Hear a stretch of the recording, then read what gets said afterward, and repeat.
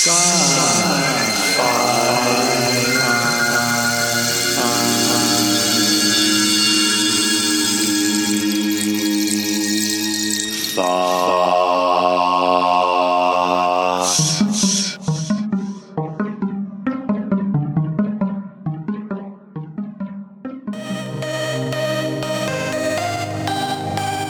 I'm Jonathan Jiang. My everyday life is doing satellite observations of the aerosols and clouds from space. To use that data, we study climate change and also how the impact of climate change to the environment, to the surface, and so on. This is a continuing episode of a series where we discuss a paper about avoiding the Great Filter, a projected timeline for human expansion off-world.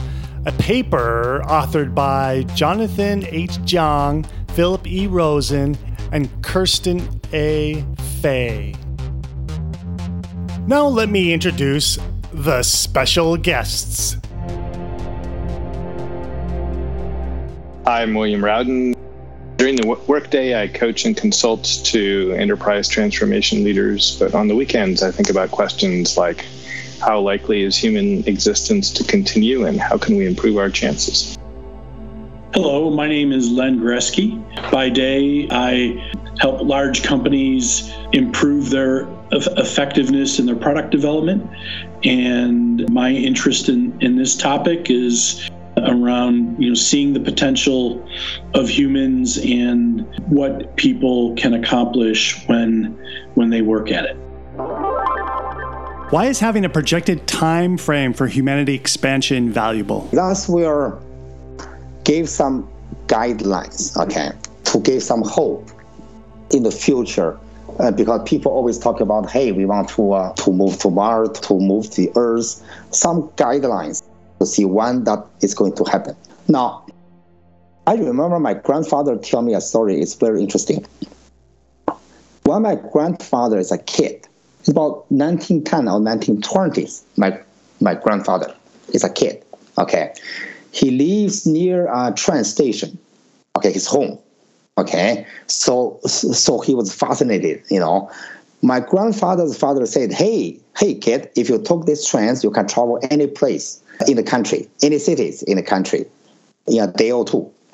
When my father grown up, he realized, he told this to my father, My grandfather told my father, in 1930s, late 1930s and early 1940s, my father was a kid.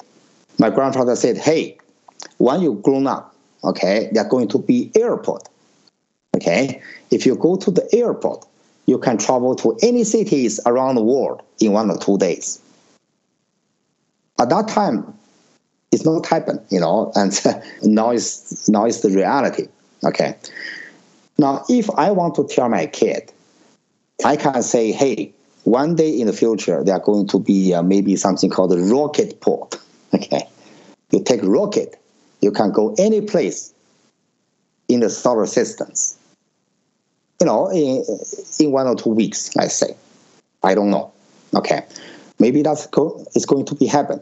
But if you look around, NASA has prepared the Artemis program, which is so far successful. Chinese, they want to go to Mars. Indian, they want to go to Mars. So in the next 50 years, maybe something is going to happen. So if you look at the data, look at the technology, when that will be ready, so we can estimate.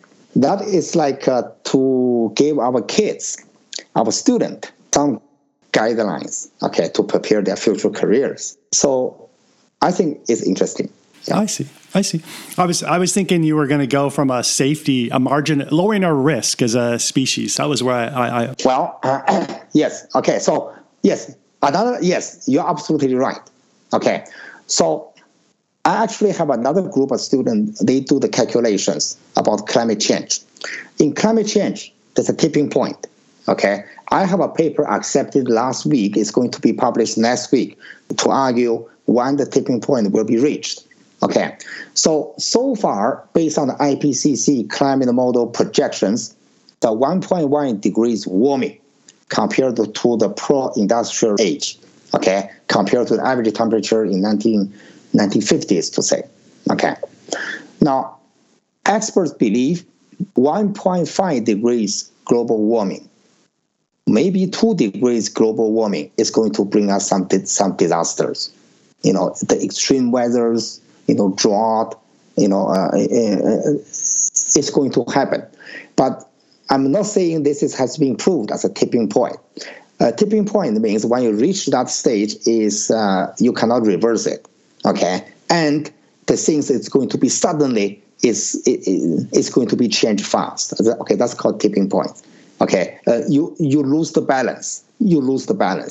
Okay, it's like a downhill. Okay, over the cliff. Okay, that's the tipping point. Some people believe it's maybe 2.5 degrees, maybe 3 degrees Celsius.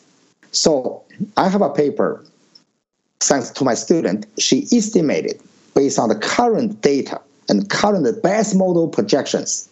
One, it will reach 1.5 degrees. One, it will reach 2 degrees, 2.5 degrees, and 3 degrees, so to speak. So I can give you some of the results. By 2030s, most of the climate model will project it's going to reach 1.5 degrees. Okay. So far, those models agree with the data, observed data. Okay. Now, in about 2060s, it's going to reach about 2 degrees, so to speak. About 3 degrees Celsius, almost certainly, the most models, okay, project maybe by 2100. So that, okay, go back to my paper you are talking about. If by that time, human is already live on the Mars, on some other planets, gave some guarantees. Okay, even if the Earth reached the tipping point, it's not livable. There's some other place for us to live. Okay, so one is going now. If that paper estimated we are leaving the Earth, leaving to another planet, it's going to be after we reach the tipping point. That is the bad news. Okay, so at the same time, you are going to reach one. We are going to face in the danger. Okay, one is technology will move faster for us, to leave the Earth before that danger is being reached. Okay, so that's gave people at least some discussions, some thought, to prepare. Okay, you see, most politicians, they don't have vision that long. They only they only thought about next 4 years, maybe next 8 years. If somebody is telling them, hey, in the next 50 years, in the next 100 years, something's going to happen, they say, I'm not going to be interested. But I always think our future depends on our kids. Okay, when they grown up, okay, current student in the school, when they grown up, they are going to become policymakers, and so they are going to make decisions. Okay, to get them prepared, to get them think, I think it's good. So that's a relief that the projection says we'll have a robust colony within that time frame, and that creates some safety. So the 21st century ends in only 78 years. That's where you project a robust off-world colony. That's pretty soon. I won't say it's robust. I say it's possibilities. Okay, because if we elect the new president, say they cut off the budget, okay, for the scientific research, then it's done. So there's always uncertainties. Yeah. Okay. Yeah. I'm not saying robust. I'm saying based on current trend of advancement of technology, we should do that. It's possibility to do that. If, let's say, next year there's a global scale World War III, then forget it. Yeah. Yeah. That's what you call the window of peril that we're in. Right? Yes. Since 1945, we've had the pretty the capability of destroying ourselves. That's right, and if we do that prior to any sort of colonization of other worlds, then the human species goes out of the universe. But we have colonization of other places, then there might be some survivors of our species somewhere else, and that ends what you're calling the window of peril. Yes, that's correct. Yes. Yes. I would just say that this is the part that interests me about the whole great filter discussion, right? So somewhere between inert matter and a spacefaring civilization, something seems to have eliminated spacefaring civilizations because we see no evidence of them.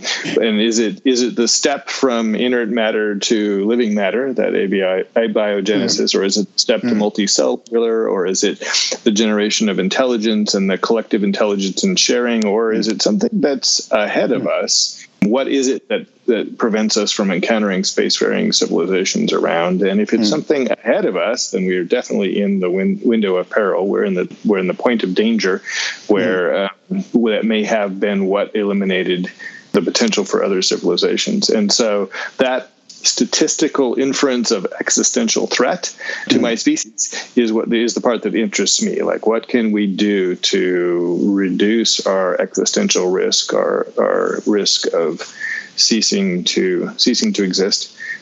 What can we do to increase the probability of survival of genuine human life? And so this paper is exploring one of those answers, which is a multiplanetary civilization as a getting so we don't have all our eggs in one basket, so to speak. That's the part that interests me, is what do we do? What do we do to reduce our risk and increase our probability of survival? Yes.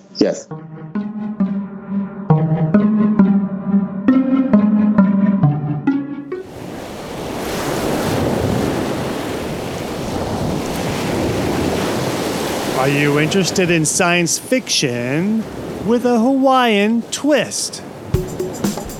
Nafi is a retired pro surfer who works security at a pineapple plant.